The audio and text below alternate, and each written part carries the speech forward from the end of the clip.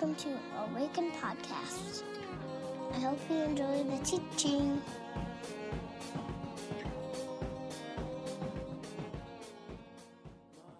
My name's Micah. If we have not met, I'm the lead pastor here at Awaken. Glad that you're here.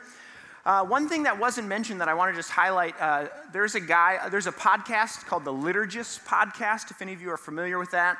And there's a guy named Science Mike who's a part of the Liturgist Podcast.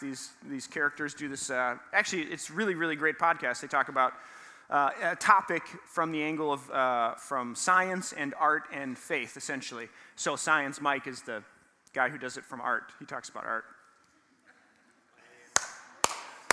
Come on, everybody. So he's actually going to be in town this week on Wednesday night at First Covenant in St. Paul. And I know there's a couple of people at Awaken who are interested in that. And so if you are interested, find me afterwards and I can get you some more details about that. But that's happening. And parking. So evidently we parked somebody into a driveway last week. So that's, I don't know if we actually parked them into a driveway, but I didn't say that. I just got a text message, that's all. So we figured we would remind everybody. Park 5 feet from driveways, okay? All right, gang, so we are in week 3 of a series called Sequitur in the post-resurrection or post-Easter time in the church calendar, which is also known as Eastertide. And sequitur essentially means this idea of a logical conclusion from the premise or the logical consequence of something. So if you are on your iPad and your parents tell you you're not supposed to be on your iPad, the sequitur, the logical consequence of that is you might get your iPad taken away, right? Right? So sequitur, so we're talking about the logical implications of Easter. If resurrection happened and that was something that we celebrated a couple weeks ago, what are the logical conclusions or consequences of it? What are the implications of Easter? And so last week we talked about this idea of missional. To be missional is to be sent by God or to understand that we're sent by God as the church to be on mission with God in the world. Week 1, Jenna talked about being forgiven, that because of the resurrection, because of Easter, we are now a forgiven people sent into the world on behalf of the God who forgives to also forgive insofar as we can when we can. So this week I want to talk about this idea that's actually on this canvas over here again. One of the things that we say we value, one of the things that I would hope to be a part of the DNA of Awaken, which is this idea of generosity. Generosity. It's my conviction that one of the consequences or implications of Easter and resurrection is that Christians should be the most generous people that you find in the world. So when you show up to a dinner party and you're not a believer, you don't follow Jesus, and you meet a Christian and you get to know them, it ought to be said about this group of people in the world, the church, Jesus followers, that those are some of the most generous people that I have found. Which is what happens at most dinner parties, right? When people meet Christians. That's people's normal and natural response. Christians, man, they are so generous. I love being around them. The world could do well with more of them. All right, so let's talk turkey here. No, seriously, I think that Christians should be some of the most generous people that you run into on the planet because of what we know of Jesus and the resurrection of Jesus. I think that generosity can have life and can be fruitful apart from Jesus, but I think that there's a qualitative difference when someone who follows Jesus lives from a place of generosity, that it is generative and joy-filled and life-giving to the world around them. So I want to talk about that today, and I want to talk about the what and why of generosity. So if you have your Bibles, turn to Psalm chapter 24. Psalm chapter 24, if you're looking at a black Bible there, it's page 442. And I'll invite you to stand as we read God's word this morning, and then we will dive in. Psalm 24, verse 1. The earth is the Lord's and everything in it, the world and all who live in it. Let's pray. That's all we're going to do today. One verse. God, thank you for this day. Thank you for the beauty of spring and the birds chirping and the sun shining. Thank you for what it does inside of us, for all of the things that we see bursting forth from the ground after a long winter of waiting. God, I pray that would be the case in our lives, that generosity would well up inside of us because of our experience with you and of you, and that it would make the world more beautiful. I pray that as we study and as we gather today, that you would speak, that we would have eyes to see you and ears to hear you. And I thank you for this day, God. And all God's people said, amen. You may be seated. So I was preparing for this morning, and I was thinking back on my experience as a pastor. And I've experienced a lot of interesting, sometimes weird, beautiful things as a pastor. But I was recalling this one phone call that I got with a person.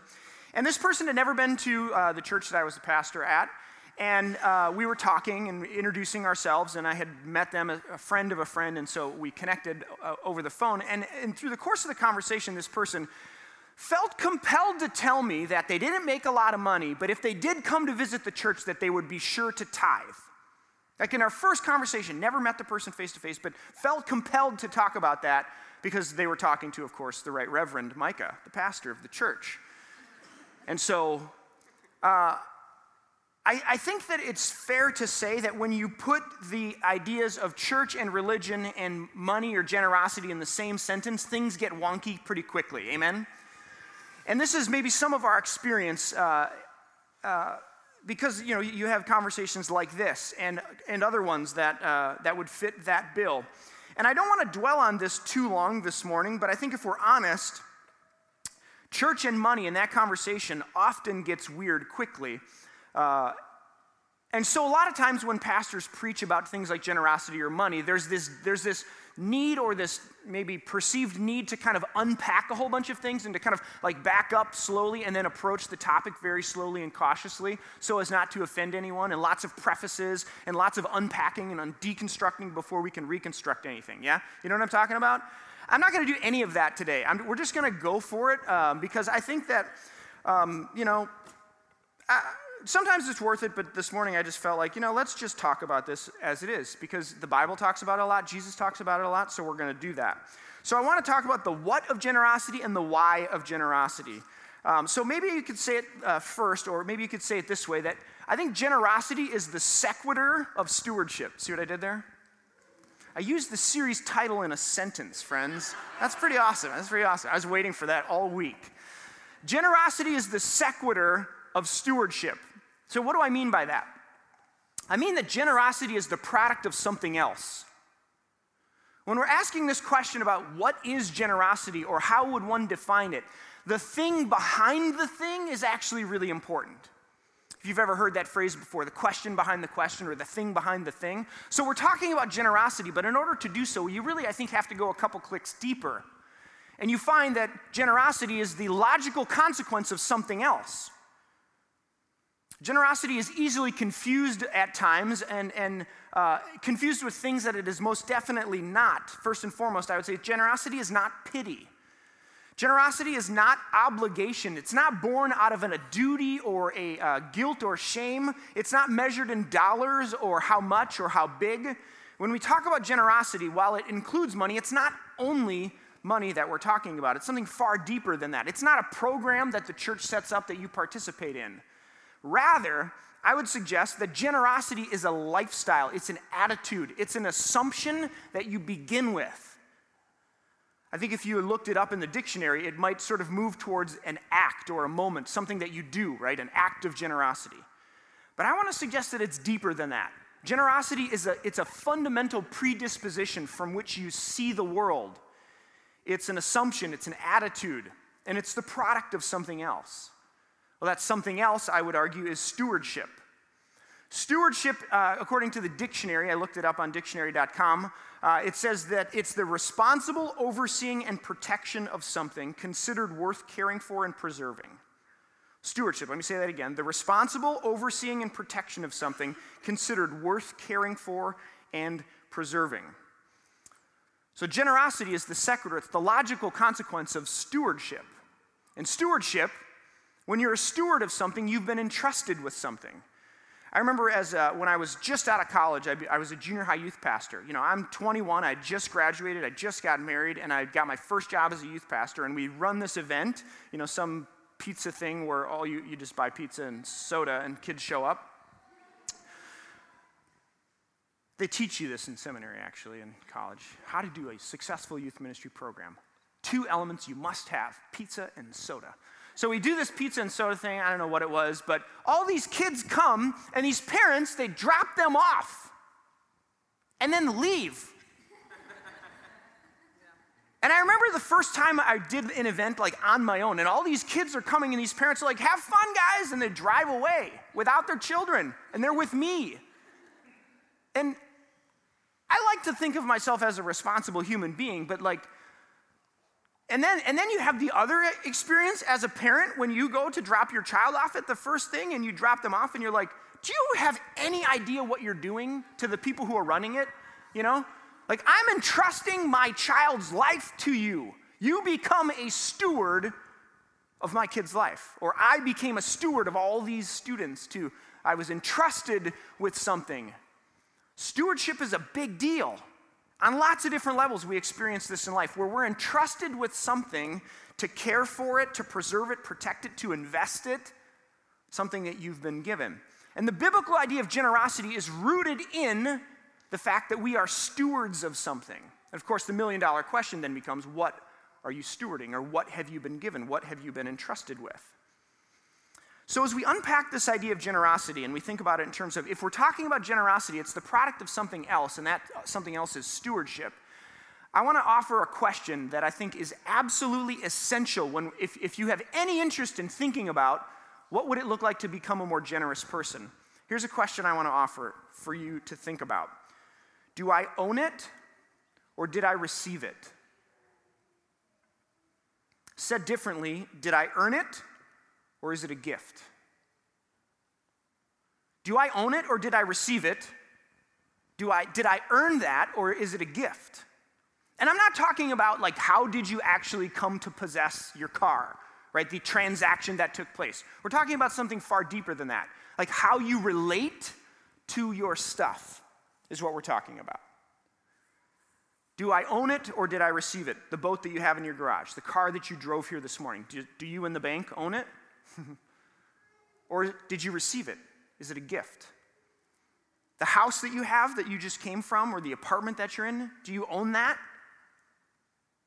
Or did you receive it? The golf clubs, the vacation that you went on, the books in your library, the teacup collection. I was trying to think through, like, how do I make this somewhat more feminine? I don't know I just know what I have. Like the tools in my garage, you know, like, do I own those things, or did I receive them?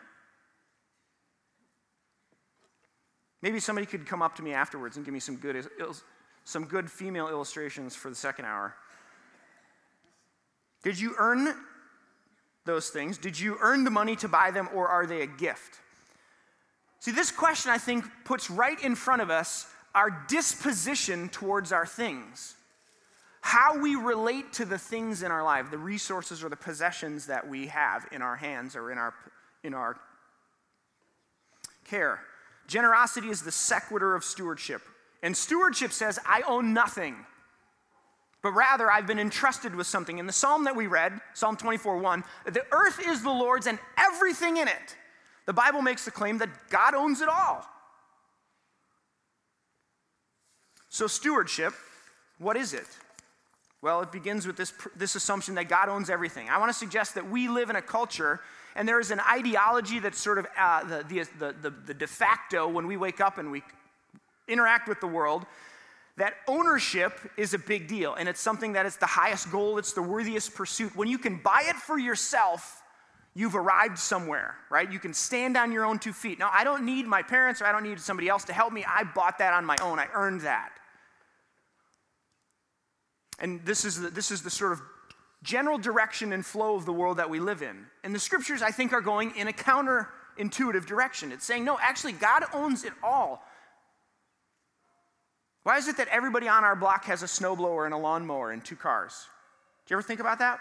Like, could we share those things? I mean, Minnesota, there's a lot of snow, but that much? Where we all need a snowblower? And we all need a lawnmower? Like, what if 2 or 3 neighbors got together and said, hey, how about you buy the snowblower, you buy the lawnmower, and you buy whatever else? And then, now, one could argue that, modern life in 2016 or just convenience would play into those conversations. But I want to argue that something else in us wants to be able to say mine, right? That's mine. I bought that. I earned that. That's mine. There's something happens in us when we're able to say that. But I think the scriptures is telling a little bit of a different narrative, a different story, where the earth is the Lord's and everything in it. So stewardship begins with the realization that, in fact, God owns it all, and it all comes from the hand of God. God is the source and can claim rightly, not me. Not only that, but what I have, so if it's all God, if God owns it all, but what I have, what's in my possession, is actually, it's a gift. It's a gift that's been given to me.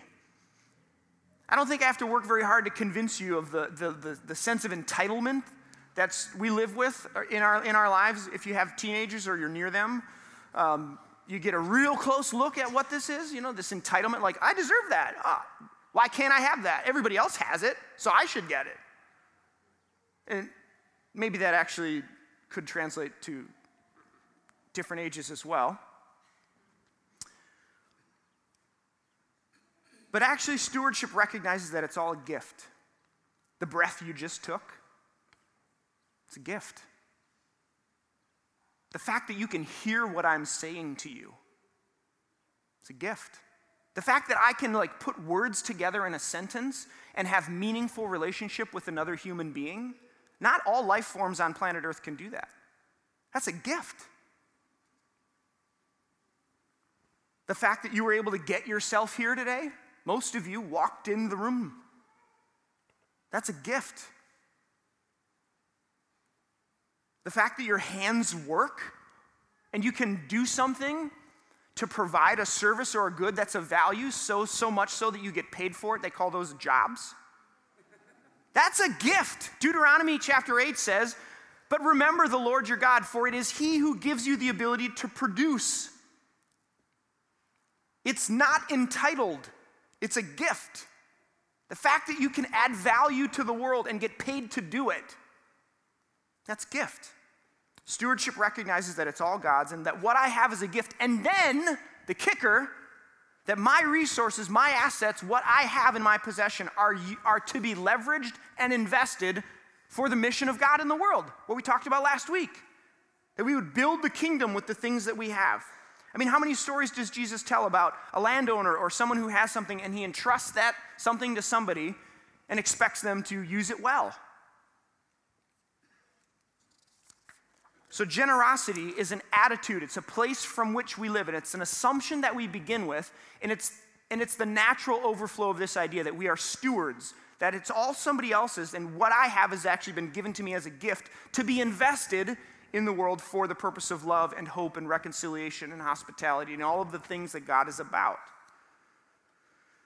So that's what? What is generosity? It's a disposition, it's an attitude, it's a place from which we begin. It's a preset that either you have or you don't. And the opposite of generosity is scarcity, by the way. If you live from a place of generosity, there's abundance, there's enough to go around. But if you don't, you live from a place of scarcity where you got to get yours while you can.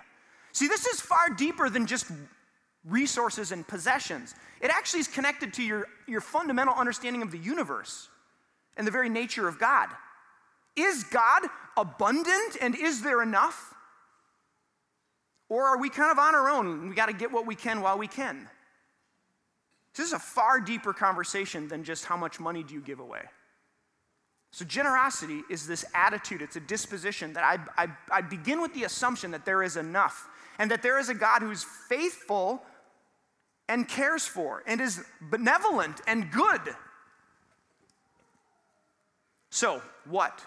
Now the why, as we in the time I have left, why? Why should Christians be the most generous people in the world?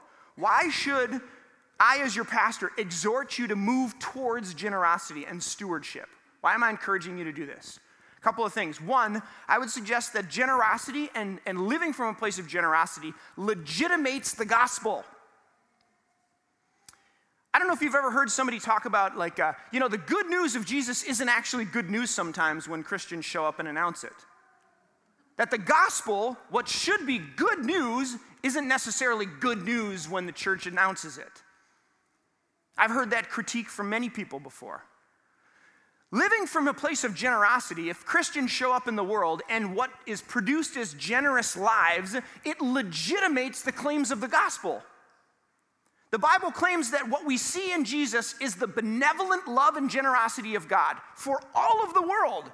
And so if we show up and that's not the case, but rather we're stingy and white-knuckling it with all of our stuff through the world, we make God to be a liar.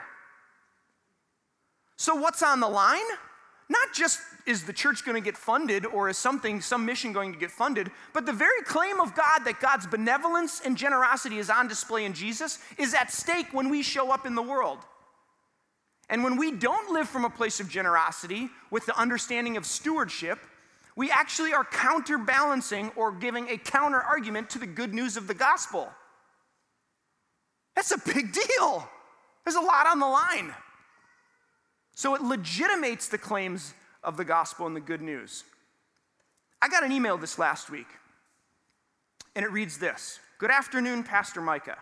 My name is Danny Friedman Block, and I am the dance specialist at Linwood Monroe Arts Plus. I would like to thank you for reaching out and partnering with us at LMAP. With your generosity, I was able to purchase new tap shoes and dance clothes for my students.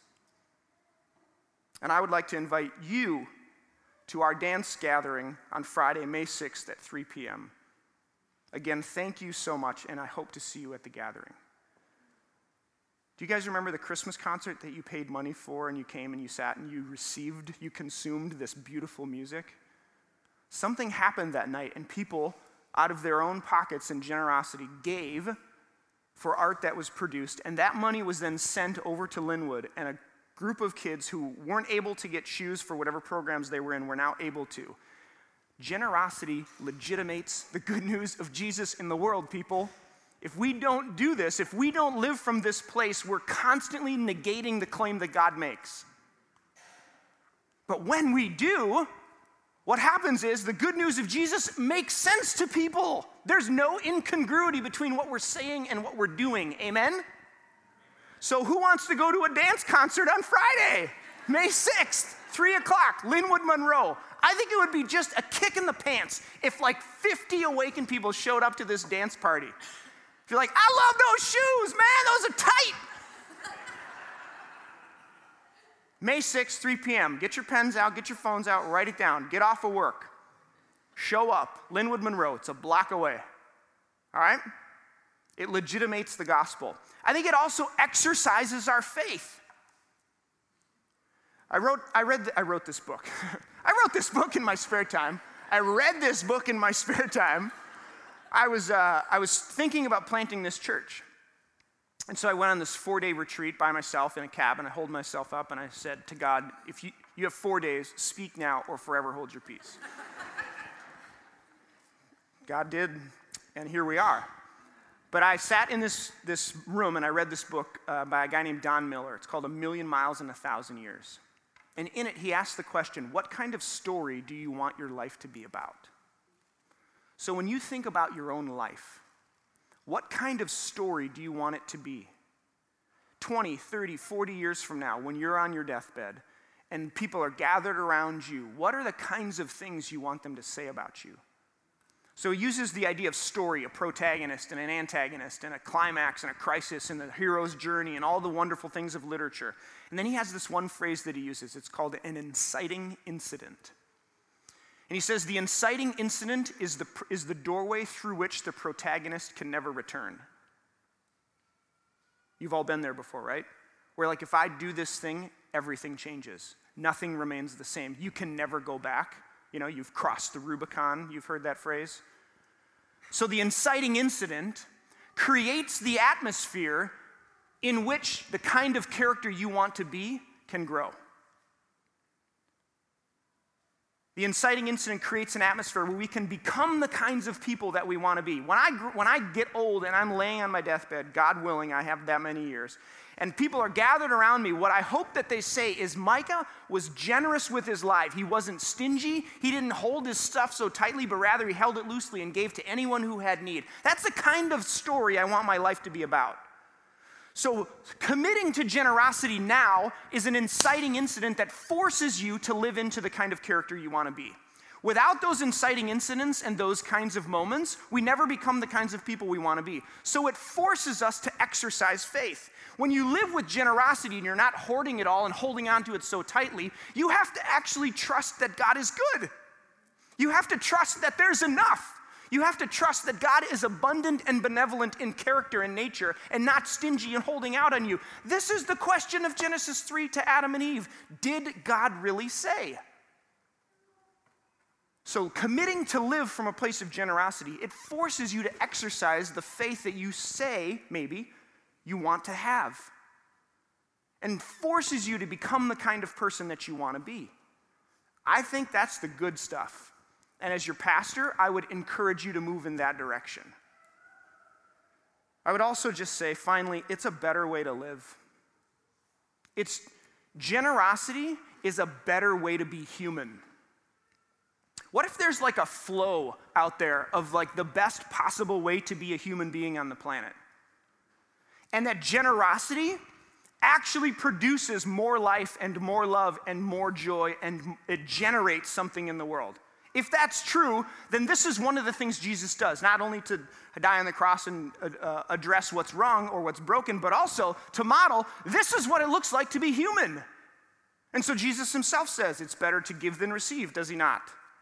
So even if you're not buying all the Jesus stuff, I would suggest every wisdom tradition in the world says that generosity is a better way to be human. So even if you don't buy the Jesus stuff, I would just say be more generous because it's better for the world. And I would argue that it's actually in line with what Jesus is about and the kingdom is all about.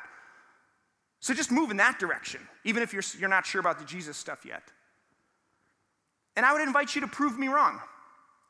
Here's a challenge. I suggest that committing to a life of generosity and recognizing that it's all in fact a gift and that your job is to invest it and give it away, that this is a better way to be human. And I would just suggest or invite you to prove me wrong. To tell me that if you live this way where you're holding things loosely and being generative and generous, that it doesn't produce more joy and more life for you and those around you. Prove me wrong. Prove Jesus wrong. Prove the scriptures wrong. Prove the wisdom traditions of the world wrong. Scarcity and selfishness is a zero-sum game. Nobody wins when you do it. So, here's my closer. Here's my invitation to you. Generosity, it's not a program. It's not something that you like sign up for and check off. It's not motivated by duty or obligation or guilt or shame, but rather it's this place that you see the world from. It's a lens through which you see God and yourself and the world that you live in. It's rooted in the deepest realities of the universe. When the early Christians were trying to figure out how to talk about God, they put this Greek word together. It's called perichoresis. Peri means circle, and choresis is where we get the word choreography. So at the very base level of who is God, they said it's a circle dance. This generative dance between Father, Son, and Spirit that's always giving, always receiving, always giving, always receiving. So at the very fundamental, basic, elemental level of the universe, this is God. At the ground of being, there is a generous circle dance. And you, as a human, were actually formed and crafted in the image of this God. And therefore, to live from scarcity and selfishness is to be less human. I mean, if that's not a good argument, then I don't know what is, to give this a go. Do you want to be a better human being in the world? Do you want to live more like you were intended to live? The scriptures would argue that generosity is a good place to start. So here's my invitation to you today to consider two things. One, what does it mean to commit to the idea of stewardship? If you're a follower of Jesus, To really live from a place where you begin with the assumption that God owns it all, it's a gift that I've been given, and I'm to invest it in the world for the sake of love and hope and forgiveness. To commit to living from a stewardship position in reference to the things that are in your hands. Your money, your possessions, your house, your cars. These are all things that can be leveraged for the good of the gospel and the kingdom in the world. So what changes for you if you commit to living from that place? What shifts? What moves? That'd be a good thing to think about this week in your own space where you're quiet and you're thinking. Like, if I say yes to stewardship, what changes? Second, what's one commitment you can make to be more generous? What's one thing that you can do to move towards generosity? Maybe it's with your time. Maybe it's with a resource that you have, a house that you live in, or a car that you drive. Or I know the story of this guitar. The guitar that you were just led in worship and will be led with in worship again by was a gift. It was a total gift to Stefan. A group of people got together and gave it to him. I used a guitar that was given to me for the first 12 years of youth ministry. Can you take something that is yours, that's in your hands, and leverage it for the good of the gospel? Simple question. One thing you can do to move towards generosity, one commitment you might make. So I'm going to close with a word of prayer. I'm going to invite you to a time of silence and then a time of response and singing. So here's what will happen in the next few moments. I'll lead you into this time of silence. I'd invite you to hear and listen to what God might be saying and doing. Maybe even write some of those things down. Stefan and Justin will lead us in song. During that time, you're invited to sing with them, to continue to be silent, to use the kneelers if you'd like. If you want to pray, the prayer team is available to really process and think, respond to these questions. What would it mean to commit to living from a place of stewardship? And what's one thing I can do to move towards generosity? So pray with me if you will. God, this morning, as we gather in this place, I pray that your Spirit would speak in ways that we hear and can respond. I pray, God, that if there are some here today who have maybe unknowingly or have lived with a tight grip around the things in their life, I pray that you would come gently and invite to loosen that grip, to hold those things looser, to offer them back to you as an act of worship. Thank you for the gifts, these resources, these things, and clarity around how they might invest them for the good of the gospel and the kingdom in the world. God, as a church, would you continue to move us, invite us towards being generous, where our hands are always open, our doors are always open to what you would have and what you're inviting us to give away.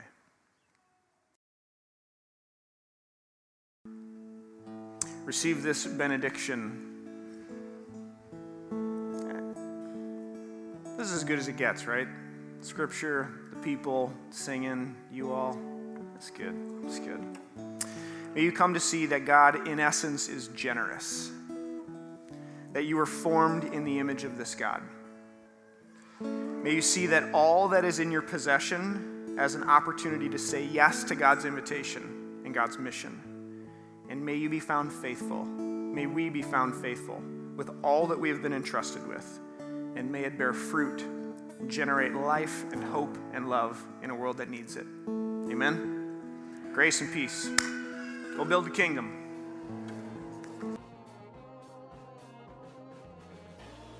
Find us online at www.awakencommunity.com or on Facebook at www.facebook.com/awakencommunity or on Twitter at Awaken Community. See you next time.